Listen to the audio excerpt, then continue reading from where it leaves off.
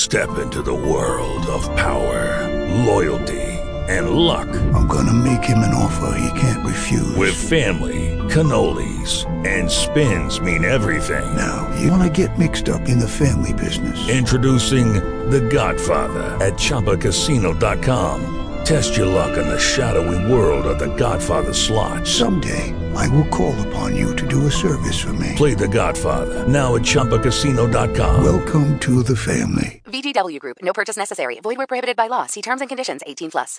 With the Lucky Land Slots, you can get lucky just about anywhere. This is your captain speaking. We've got clear runway and the weather's fine, but we're just going to circle up here a while and get lucky. No, nothing like that. It's just these cash prizes add up quick. So I suggest you sit back, keep your tray table upright, and start getting lucky. Play for free at LuckyLandSlots.com. Are you feeling lucky? No purchase necessary. Void where prohibited by law. 18+ terms and conditions apply. See website for details. Draw after her. Pardon what I have spoke, for 'tis a studied, not a present thought, by duty ruminated. Will Caesar speak? Not till he hears how Antony is touched with what is spoke already. What power is in Agrippa, if I would say, Agrippa, be it so, to make this good? The power of Caesar, and his power unto Octavia. May I never to this good purpose, that so fairly shows, dream of impediment. Let me have thy hand, further this act of grace, and from this hour the heart of brothers govern in our loves, and sway our great designs. There is my hand. A sister I bequeath you, whom no brother did ever love so dearly. Let her live to join our kingdoms and our hearts, and never fly off our loves again. Happily, amen. I did not think to draw my sword gainst Pompey, for he hath laid strange courtesies and great of late upon me. I must thank him only, lest my remembrance suffer ill report. At heel of that, defy him. Time calls upon us. Of us must Pompey presently be sought, or else he seeks out us. Where lies he? About the Mount Misenum. What is his strength by land? Great and increasing, but by sea he is an absolute master. So is the fame. Would we had spoke together. Haste we for it. Yet, ere we put ourselves in arms, dispatch we the business we have talked of.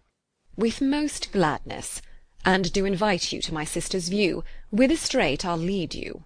Let us, Lepidus, not lack your company. Noble Antony, not sickness should detain me. Flourish. Exeunt Octavius Caesar, Mark Antony, and Lepidus. Welcome from Egypt, sir. Half the heart of Caesar, worthy Messienus. My honourable friend, Agrippa. Good Enobarbus. We have cause to be glad that matters are so well digested. You stayed well by it in Egypt. Ay, sir. We did sleep day out of countenance, and made the night light with drinking. 8 wild boars roasted whole at a breakfast, and but 12 persons there? Is this true? This was but as a fly by an eagle. We had much more monstrous matter of feast, which worthily deserved noting. She's a most triumphant lady, if report be square to her. When she first met Mark Antony, she pursed up his heart upon the river of Cindus. There she appeared indeed, or my reporter devised well for her. I will tell you. The barge she sat in, like a burnished throne burned on the water, the poop was beaten gold, purple the sails, and so perfumed that the winds were love-sick with them. The oars were silver, which to the tune of flutes kept stroke, and made the water which they beat to follow faster as amorous of their strokes. For her own person, it beggared all description. She did lie in her pavilion, cloth of gold of tissue. O'er picturing that Venus which we see, the fancy outwork nature, on each side her stood pretty dimpled boys, like smiling cupids, were divers colour fans, whose wind did seem to glow the delicate cheeks which they did cool, and what they undid did. Oh, rare for Antony. Her gentlewoman, like the Nereides, so many mermaids, tended her i' the eyes, and made their bends adornings. At the helm a seeming mermaid steers, the silken tackles swell with the touches of those flower-soft hands, that yearly frame the office. From the barge a strange invisible perfume hits the scents of the adjacent wharfs. The city cast her people out upon her, and Antony, enthroned ere the marketplace, did sit alone, whistling to the air, which, but for vacancy, had gone to gaze on Cleopatra too, and made a gap in nature. Rare Egyptian. Upon her landing, Antony sent to her, invited her to supper. She replied it should be better he became her guest, which she entreated. Our courteous Antony, who ne'er the word of no woman heard speak, being barbered 10 times o'er, goes to the feast, and for his ordinary pays his heart for what his eyes eat only. Royal wench, she made great Caesar lay his sword to bed. He ploughed her, and she cropped. I saw her once hop 40 paces through the public street, and having lost her breath, she spoke and panted that she did make defect perfection, and breathless power breathe forth. Now Antony must leave her utterly. Never, he will not.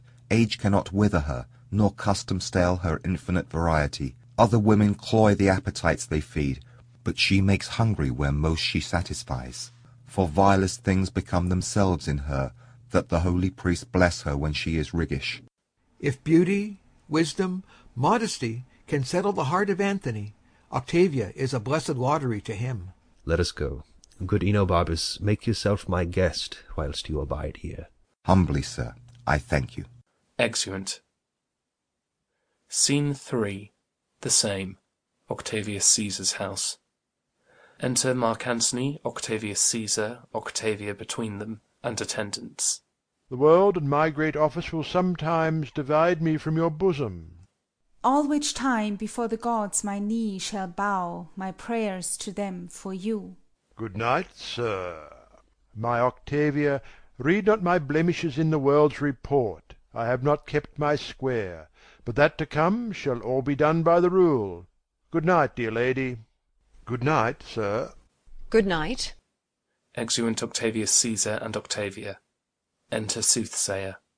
Now, sirrah, you do wish yourself in Egypt? Would I had never come from thence, nor you thither. If you can, your reason. I see it in my motion, have it not in my tongue, but yet hie you to Egypt again. Say to me, whose fortune shall rise higher, Caesar's or mine? Caesar's. Therefore, O Antony, stay not by his side. Thy demon, that's thy spirit which keeps thee, is noble, courageous, high, unmatchable, where Caesar's is not. But near him thy angel becomes a fear, as being overpowered. Therefore make space enough between you. Speak this no more. To none but thee, no more, but when to thee, if thou dost play with him at any game, thou art sure to lose, and of that natural luck he beats thee 'gainst the odds. Thy lustre thickens when he shines by. I say again, thy spirit is all afraid to govern thee near him. But he away, 'tis noble. Get thee gone. Say to Ventidius I would speak with him. Exit Soothsayer. He shall to Parthia. Be it art or hap, he hath spoken true. The very dice obey him, and in our sports my better cunning faints under his chance. If we draw lots, he speeds. His cocks do win the battle still of mine, when it is all to naught, and his quails ever beat mine in hooped at odds. I will to Egypt, and though I make this marriage for my peace, in the east my pleasure lies. Enter Ventidius. Oh, come, Ventidius, you must to Parthia. Your commission's ready. Follow me and receive't. Exeunt. Scene 4. The same. A street. Enter Lepidus, Maecenas, and Agrippa. Trouble yourselves no further. Pray you, hasten your generals after. Sir, Mark Antony will e'en but kiss Octavia, and will follow. Till I shall see you in your soldier's dress, which will become you both. Farewell. We shall, as I conceive the journey, be at the mount before you, Lepidus. Your way is shorter. My purposes do draw me much about. You'll win 2 days upon me. With Agrippa. Sir, good success. Farewell. Exeunt. Scene 5. Alexandria. Cleopatra's palace. Enter Cleopatra, Carmion, Iris, and Alexis. Give me some music. Music, moody food of us that trade in love. The music! Ho! Enter Mardian. Let it alone. Let's to billiards. Come, Carmion. My arm is sore. Best play with Mardian. As well a woman with an eunuch played as with a woman. Come, you'll play with me, sir? As well as I can, madam. And when goodwill is showed, thou't come too short, the actor may plead pardon. I'll none now. Give me mine angle, we'll to the river. There, my music playing far off, I will betray tawny-finned fishes. My bended hook shall pierce their slimy jaws, and as I draw them up, I'll think them every one an Antony, and say, Aha, you're caught. 'Twas merry when you wagered on your angling, when your diver did hang a salt-fish on his hook, which he with fervency drew up. That time, O times! I laughed him out of patience, and that night I laughed him into patience, and next morn, ere the 9th hour, I drunk him to his bed, then put my tires and mantles on him, whilst I wore his sword Philippine.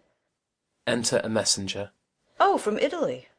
Ram thou thy fruitful tidings in mine ears, that long time have been barren. Madam, madam. Antonius dead. If thou say so, villain, thou killest thy mistress. But well and free, if thou so yield him, there is gold, and here my bluest veins to kiss, a hand that kings have